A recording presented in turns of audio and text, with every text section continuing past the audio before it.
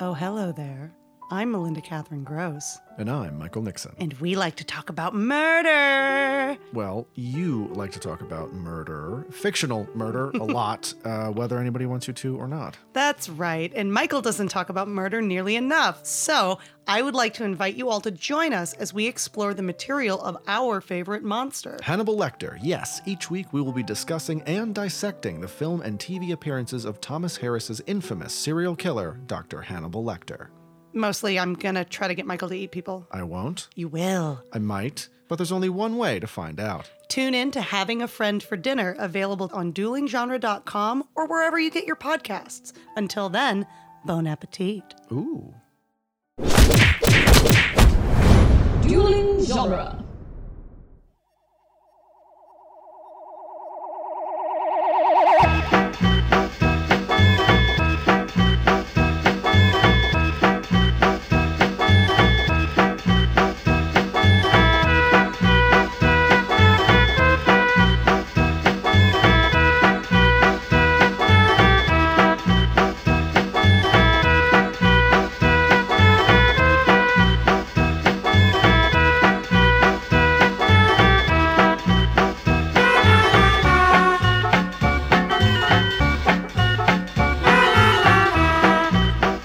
Welcome back to the Cornetto Minute, the daily podcast where we review and reanimate the rom-com Shaun of the Dead, 1 minute at a time. I'm Nick Jimenez.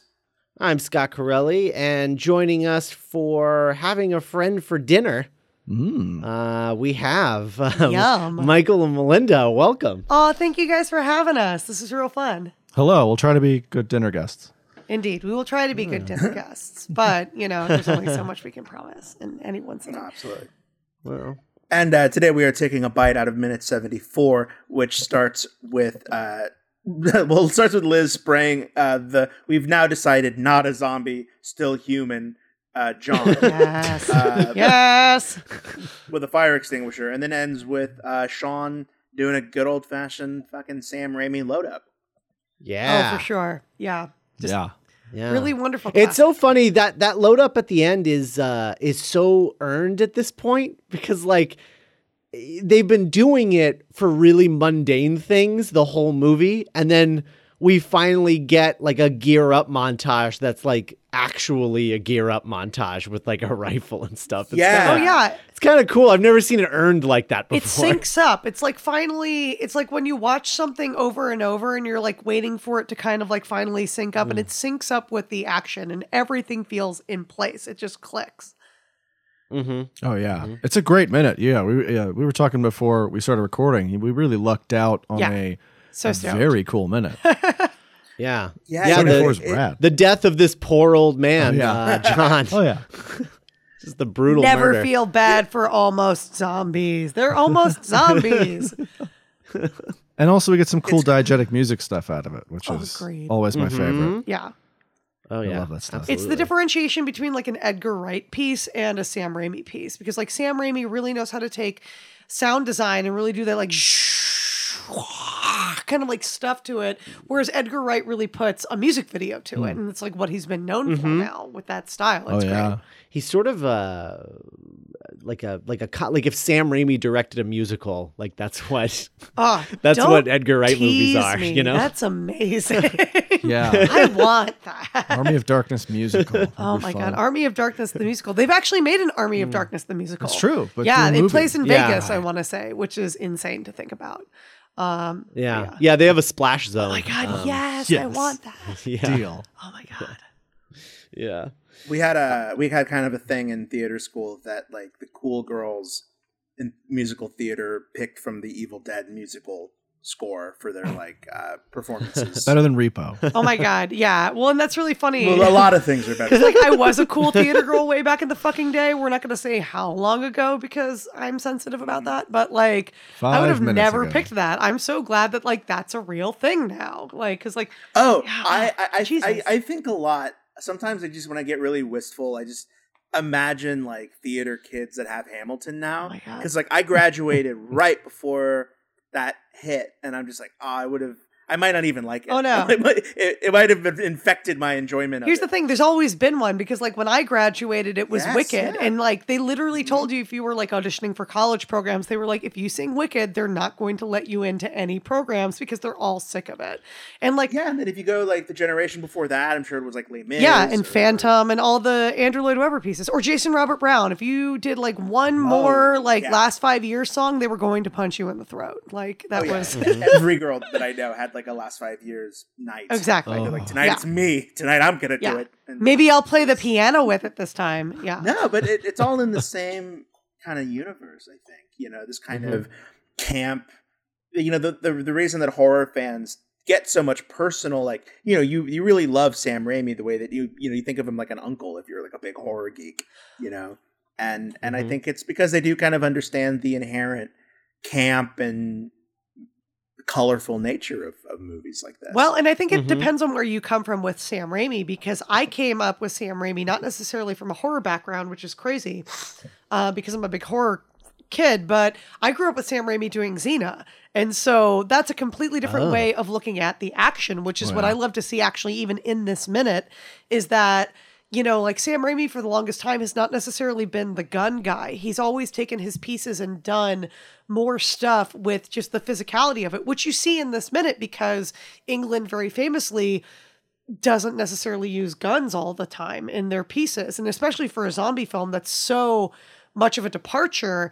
And so to see, like again, like that Sam Raimi style come back in the hand-to-hand fighting and what can we do with literally physical throwing with like what you would see with the chakras and stuff like that, except we get it with the darts this time. It's rad and weird and different.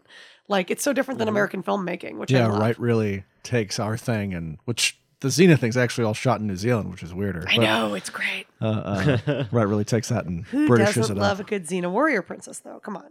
Honestly, we're all here. It's fine. It's We good can all be stuff. friends about it. Xena Minute. Come on. I remember being a kid and renting the cartoon animated film where they team up, Hercules and Xena, like a couple times. Oh my God. Blockbuster. Well, if you ever get a chance to treat yourself, boy, do I recommend Hercules, The Legendary Journeys when Xena first popped in because it was a spin-off show. It's great. And so and again, what a spin-off show it was. The Xena I recommend is the rock opera musical one. Okay, the rock opera musical one. See, I always recommend clicking it around like season 4 when like the weird Catholicism was coming in, and Is that like when they just Carl got to be Urban weird is with it. Julius Caesar? Carl Urban is not only Julius Caesar, he is also Cupid. Yes, It's amazing. it is They the dye best. him the most blonde. Good for It's him. filthy. It's the It's filthiest great. thing you've ever Oh, seen he on has the- television. But oh. then he was Eomer, and it's fine. So His Caesar there you go. haircut is a predictably bad Caesar haircut.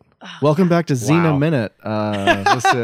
Now that we've removed ourselves, my bad. We're just talking minute after minute about Xena. Well, let's talk about our own warrior princess here, Diane. Yes. Yes. We've talked about her a lot and her propensity to want to help, but not Having pulling the it off skills 100%. to. She's giving it a good, a good old British try. Yeah. We gotta, Good old English try. Yes. English. Yeah. She's trying. She's really putting her all in. Yeah, and I like that she. I just love the like she throws the dart and misses. No, she throws another dart, hits him. Yes, throws another dart and just the worst possible thing that could happen. Totally Oh. whiffs it without whiffing it. Yeah. Yeah. Yeah, she nails it. Just it's- wrong guy. Yeah. It's great. You gotta give her some credit. It reminds me so much of like playing D&D with your friends. Yes. And like getting an idea, but then just like rolling a 5. And it's like, You slip Well, on some it- ice. Yeah. No. yeah. Your leg That's is exactly broken. it. Well, there's something really, and this is what makes this film so wonderful, because like this is actually really fun. And Michael and I were talking about this beforehand, and like part of the reason why I was so excited to talk about this minute in particular is that I worked as a stunt woman for 10 years. And so when it comes time for dealing with like women in fight scenes, half the time we're getting stabbed and rolling down a hill. Like that's just like Stair fall. Oh, absolutely. Like, can you do a stair fall? Can you like scream while somebody stabs you through the back? What does it look like if they stab you through the front? Like Hair pulls? hair Lots pulls. of hair Oh my pulls? God, there's so many freaking hair pulls. But what you learn in a lot of that is what is accurate depiction of violence and what is comedic depiction of violence. And what I love about this particular moment with Diane is an accurate depiction of violence that is also comedic. Because as much as we all like to sit around at the pub and like brag about what we would be in a zombie apocalypse, we're all fuckers. Like we all can't shoot a gun. I'm we Dylan Moran. Yeah, I'm no, screwed. exactly. We're all going to put a couple of nails in a baseball bat and pretend we're great at it, but we're not. We're just not. And so like you get a lady who's like actually really genuinely being like, no, this is how I am at darts. I am okay at best, but I'm trying because it's the apocalypse and I have to. Like I your gotta do something. adrenaline doesn't change your muscle mass or your ability to focus. Like you're just throwing things at a board and praying. Yeah, and it's kind of going back to what I was thinking about at the beginning of the podcast when Scott mentioned the load up feeling so earned at this point. And I think it's I've been thinking a lot lately about scale in terms of like filmmaking and like writing, because like I have a genuine love for big opening weekend Steven Spielberg escapism, but I also like small like character things, and I'm like, oh, what's the common thread? And like I think the reason that Load Up feels so earned is it feels like, oh, that's so close to reality for me. Yeah. It's like I can really imagine doing that. It's like why in Breaking Bad when one thing explodes, it feels like the most epic thing in the world because it feels so close to our reality. Yeah. Absolutely. Yeah, it's so claustrophobic. Yeah. And like it's like, oh, I can picture my friends doing this, or like me and my friends doing this, because it's not Marvel yet, where it's I can't even touch this. Yeah. Ever. Right. Yeah, but that, I mean, like, I love actually that you brought up Marvel, which is that, like, this is kind of the thing, like, as we've entered this big kind of era of dystopian futures and whatever that might look like from a scale of it could happen tomorrow to it could happen 100 years from now, there is Aliens, a sense of lasers, exactly. a robot. Aliens, lasers. I mean, you even look at things like Hunger Games or like any Black Mirror episode at all. It's interesting because, like, the reason why I think we keep going back to zombie flicks is because it is tomorrow. It could happen tomorrow. We all think we're prepared. None of us are prepared. Like it's contagion and it's weird and grimy. So we have to put a lens of humor on it because otherwise we'll just cry. I actually think, I can be as naysaying of dystopian fiction as anybody. I mean, I enjoyed Tomorrowland, for God's sake, but Tomorrowland's fun. You're not the only It is. It's fun. But I think the value of dystopian fiction when it's done right is the kick I always get is watching characters roll with it. Yeah. And being like, okay, we're always going to try and make it work. And I turn to fiction as well as real life to kind of reaffirm that sometimes. Oh, for sure. Well, and it's interesting when you're looking at like dystopian fiction because it's funny. Oh, Michael and I were actually having this conversation the other day. I have a game that I like to play when I watch animated films called What Are the Rules? And I think it really applies to dystopian fiction as well. And especially when you deal with like zombie apocalypse stories, which are what are the rules? Like in animation, it's can the dog talk? Can some of the other animals talk? Like who can hear who's talking? Yeah. Who can hear who's talking? What are, like when you look at something like Family Guy, like what are the rules of like breaking the fourth wall? All that kind of stuff. And so when you look at dystopian fiction, it comes down to, and this applies to writing in such a brilliant way, which is what are the rules? Is it just there's been a breakout, you have to shoot them in the head, cut off their head, end of list, destroy the brain, end of list, or are they slow? Are they fast? Are they what are the different rules that kind of come with this? And again, like this film, and especially this minute, just kind of like highlights these are the rules, which is that everyone is bad at this from the zombies to the people. And that's rad. Like, we very rarely see that because most of the time, you get like Zombieland, which is just like teenagers who have learned over many years to be badasses. Or, even something like 28 Days Later, where it's the zombies are different. Like, the rules there are just that they are faster. And so, like, we're looking at more of an Olympic sport as compared to a survival game kind of deal. And again, survival game always comes into there. And so, I don't know. It's weird. Yeah, it's weird. I think, what if the reason that zombies speak so personally to a specific kind of geek, I wonder if it's like the rules, because there's a certain kind of brain that like, oh, I love breaking down the rules and learning the patterns, and like zombie fiction has so much of that. Yeah, absolutely. Tropes of the genre. Well, it's funny because like Max Landis actually did this video, and as much as I do not endorse Max Landis, I think that this is a very solid quote from his father, which is that his father came down and said, okay, how do you kill a vampire? And he goes, stick to the heart, garlic, sunlight. And John Landis goes, no, you kill a vampire however the fuck you want because vampires aren't real. Like you can really rebuild all of those rules every time. And as long as you know where your rules live, and especially with something like zombies, we've gone from, Dawn of the Dead way back in the day, which is still being referenced. It's funny that we mentioned Black Mirror earlier because they just did it in their most recent season with, I believe the episode's called Metalhead, where, they shoot it in black and white to kind of evoke this idea of like, what if it's drones and not zombies? Like you can take these kind of elements. And again, I think what makes Shaun of the Dead such an iconic piece is that it's when you distill all of these ideas down, this is the most accurate that we can find, but with a humorous lens, which is kind of upsetting to think about, but here we are. It's too late. But it's weirdly inspiring, like it's human nature to try and to be Diane and make the best of it.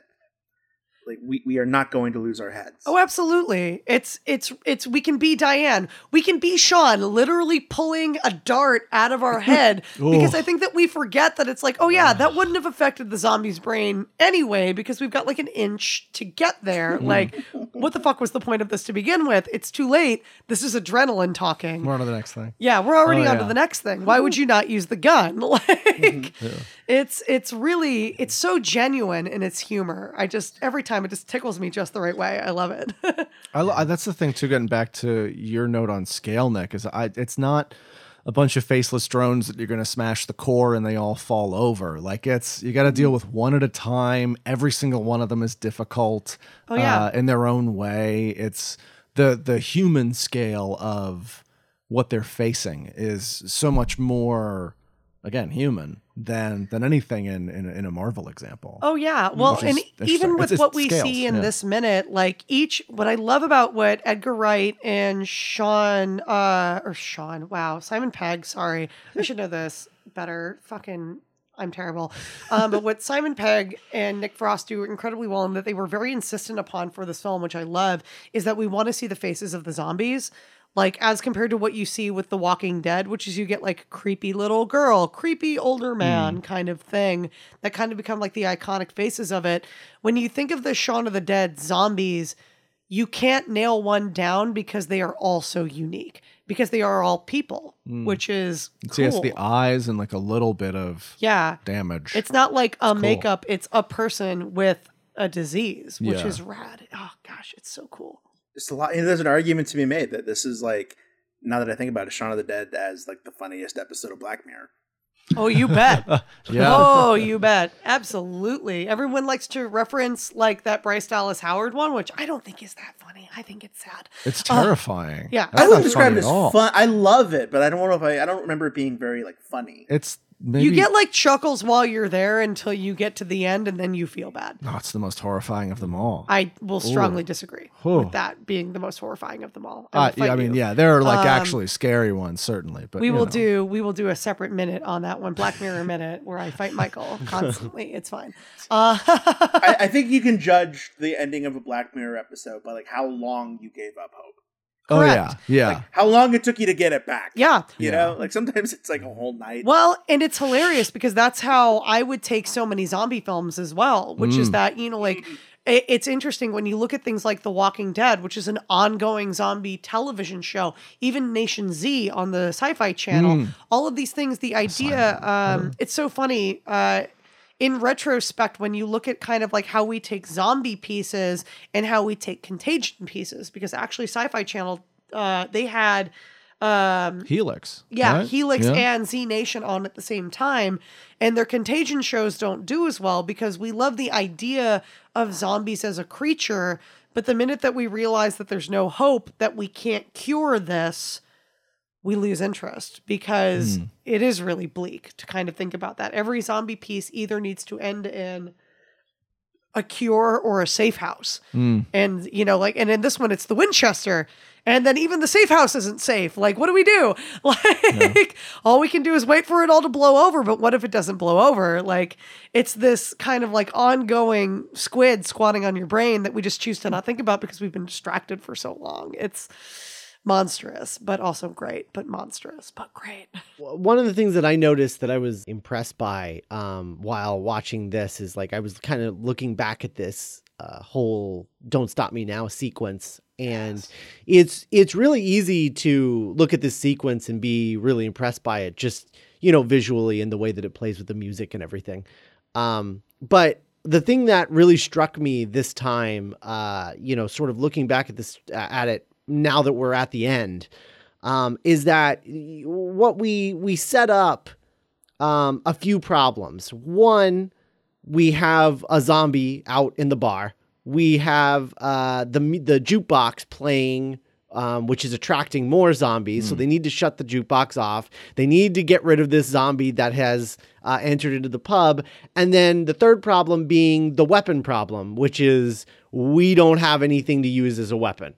Yeah, really elegantly circles so many squares. Yeah. Yeah. Yeah. And then what's so interesting is that they found a way to combine all their problems. They solve all their problems in one thing.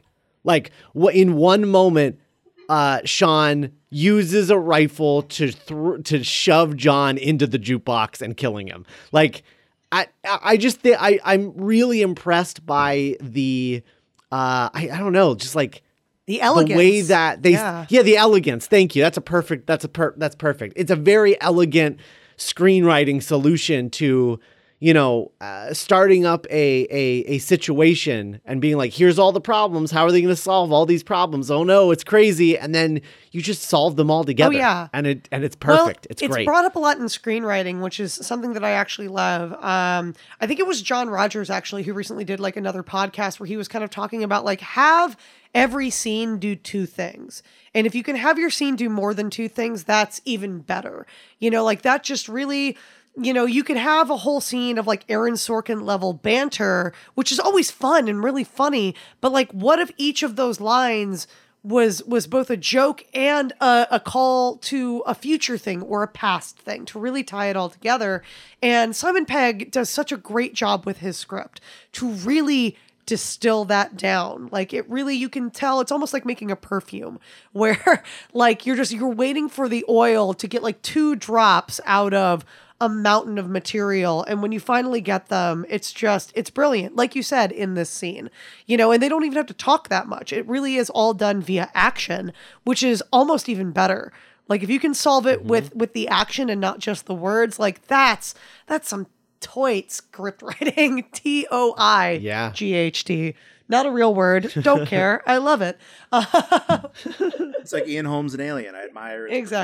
Exactly. Oh yeah, I admire its perfection. And that's just it, is that like, even as you go on to the other Cornetto films, like you continue to see that kind of distillment with certain scenes and just, it's so good. It's so good. It makes you just warm and fuzzy to watch it. It's just really, really brilliant stuff. It's just very satisfying. Agreed. Yeah. Also satisfying watching David almost get killed. Oh, you bet. That was nice. Oh yeah. SHAUN almost murdered David with the rifle. Accidentally. Oh my goodness. I love the constant kind of like razor's edge throughout this film of like everybody's kind of mad at someone else at all times. And like, it's the apocalypse. So what if? Like, there's just a constant kind of like, what kind of person am I? Am I like, to make the Walking Dead comparison again, am I the Negan who's just going to go to town? Or am I the guy who's going to fake it for just a little while longer that I don't want to completely murder the guy next to me?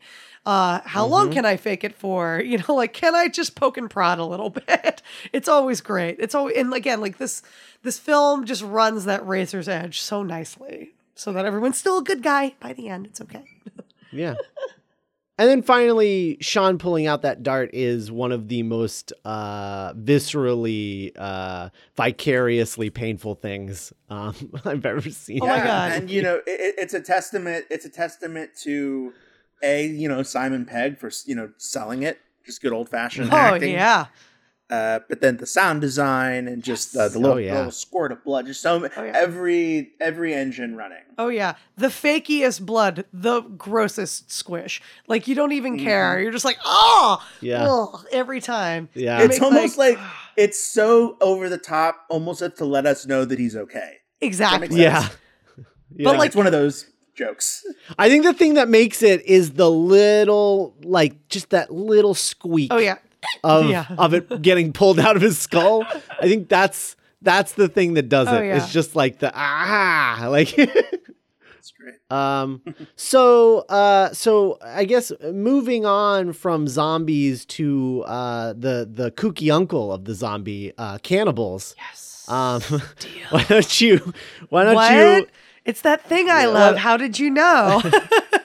Why don't you tell everybody about having a friend for dinner? Oh my goodness. Well, again, if it wasn't clear enough from my love of cannibalism and weird squishy things, Michael and I run a podcast called Having a Friend for Dinner about the Hannibal Lecter, I guess, franchise is the way that we kind of like to talk about it. He's become such a pop culture icon now, in kind of the way that we look at monsters. When you think of zombies, when you think of Dracula, when you think of kind of like all of these big bads, Hannibal Lecter always finds his way in there despite being human. And so our podcast is kind of about the dissection of how he has been portrayed in pop culture, how he has influenced pop culture, how elements of his stories have influenced pop culture, you know, through the stories of Will Graham, of Clarice Starling, of Misha, you know, his sister. There are so many different elements that are just, you know, they're still ever present. And so we get to talk about that and all of their wonderful, wonderful incarnations, as well as a couple of wonderful recipes that I will not tell you what's in them. But yeah, we have a lot of fun. You guys should check out Having a Friend for Dinner. We love it. And what's the structure, I guess, of the show? Well, the structure of the show, I would say, is that we kind of like front end and back end each of our series with one of the films, because obviously the films were there first, but we kind of fill that beautiful, you know, if the appetizer and the dessert are these wonderful films, we kind of fill in that lovely, lovely entree with the Brian Fuller Hannibal series, which obviously has the most material kind of involved in it. We throw in a lot with the books. Michael is actually a new Hannibal watcher. Yeah, I started with the TV show back in the day, so I've done it completely out of order, which is really fun. Indeed. As we've been watching, I've been watching, you know, actually all of the movies, you know, the whole way through for the first time. Beyond Manhunter, we've done. Manhunter before like again, like we started with Manhunter, you know, which is the bastard 1986 child of the Hannibal Lecter kind of Lecter. Yes, Lector, spelled wrong with Brian Cox. But yeah, you know, like we've really gotten a chance to kind of dig into, again, a different side of monsters, you know, like what you guys are looking at with Cornetto and what you'll be looking at with your next film when it comes time to especially, you know, the monstrous nature of humans. You guys, you got to deal with zombie culture for this one. You guys get to deal with folk horror for your next one. My God. Yeah. And it's, That's funny. I've never thought of the like below the three movie sort of tier. So it's like the first one's below, the next is, you know, and then it's above. absolutely fascinating with the way that you get a chance to look at like the monstrous horror of just, again, of both when you're looking at creature and when you're looking forward to humans. And that's what I love about our Hannibal podcast, is that we really get to delve into not only both, but, you know, I know that we've talked a lot about in our first series, which is just about to conclude, which is wonderful. We're about to go on to series 2, talking about the difference in kind of like when you look at Dracula. Dracula has either been, you know, Bela Lugosi, big talisman, big cape, weird eyes, sexing everyone, or it's been more of kind of like a goth villain in many other ones. You know, like you've seen your incarnation, Lestat, Louis. You know, like we've seen so many different incarnations of vampires. And that's kind of how Hannibal has now eventually been treated as well. He's either this European mystique who sneaks among the shadows, or he's Lucifer in so many ways with the Brian Fuller Hannibal series, of him kind of just passing through other people's lives and how that kind of interaction affects all of these other people, because he, at the end of the day, remains a constant. Yeah. Like Ferris Bueller. Yeah, like Ferris Bueller, He if wreaks you will. havoc. Absolutely. Exactly. If you want to Wow. see a Ferris, yeah, again, like a different version of. Is that the first time Hannibal Lecter has ever been compared to Ferris Bueller? I don't know, but I don't know. like You're this saying fan it. We're theory. talking about it. Let's just say yes. I would pay folding money to hear Mads Mikkelsen just like read lines from Ferris Bueller. Oh, you and me both. That would be great. The key to faking out the parents is the clammy hands. Yes, with Anthony Hopkins as what's the sister's name? Jeannie. Oh Yeah, my okay, with God. Anthony Hopkins as Jeannie. Deal. Yeah. All right. Okay. Gaspar Ulliel as Cameron. Yeah, no. Absolutely. Absolutely. No, it's great. But like that's kind of the thing is that there's so many different ways of looking at that character now in different facets with different lenses. He's like a prism. The same way that you can look at, Dracula, Frankenstein, Creature from the Black Lagoon, the way that you can look at zombies, like he's like a modern classic monster. a modern classic monster. I really like that. And so, yeah, it's really nifty. And again, I can't wait. I love what you guys have been doing with zombies with this one. I can't wait to see what you guys do with Hot Fuzz next. Because, again, like you want to talk folk horror, humanism, Wicker Man, holy crap. Like, y'all are going to have a blast going from like creature to other creature. So like, have fun. From the Hannibal kids, have fun. Most dangerous monster. All right. Well, and we wanna keep having fun with you guys. Can you guys come back tomorrow? Oh my God, deal. Absolutely. Sure. This is Okay. great. All right. Well, in the meantime, you can head over to moviesbyminutes.com. Guys, in the last time that I recorded a promo, there have been even more podcasts. There's now the 007-minute podcast. Wow. Every James Bond film. That's quite an undertaking. They Yeah, are gonna. dang. Wow, that's the rest of their lives. That's like when you hear an astronaut like isn't coming back, and you're like, oh, Godspeed. Like you're. Oh, Right. Yeah, they're You're- staying on yeah, Mars. no, you're Damn. sad, but you're not going to look away. Like, Ooh. And then 5 minutes of Bonsai, of course, the Adventures of Buckaroo Banzai. across the Yeah. dimensions. I love that movie. I know, it's so good. And that's all available at moviesbyminutes.com. But in the meantime, let's have a nice cold pint and wait for all of this to blow over. Stop me now. I'm having such a good time. I'm having a ball. Don't stop me now. If you wanna have a good time,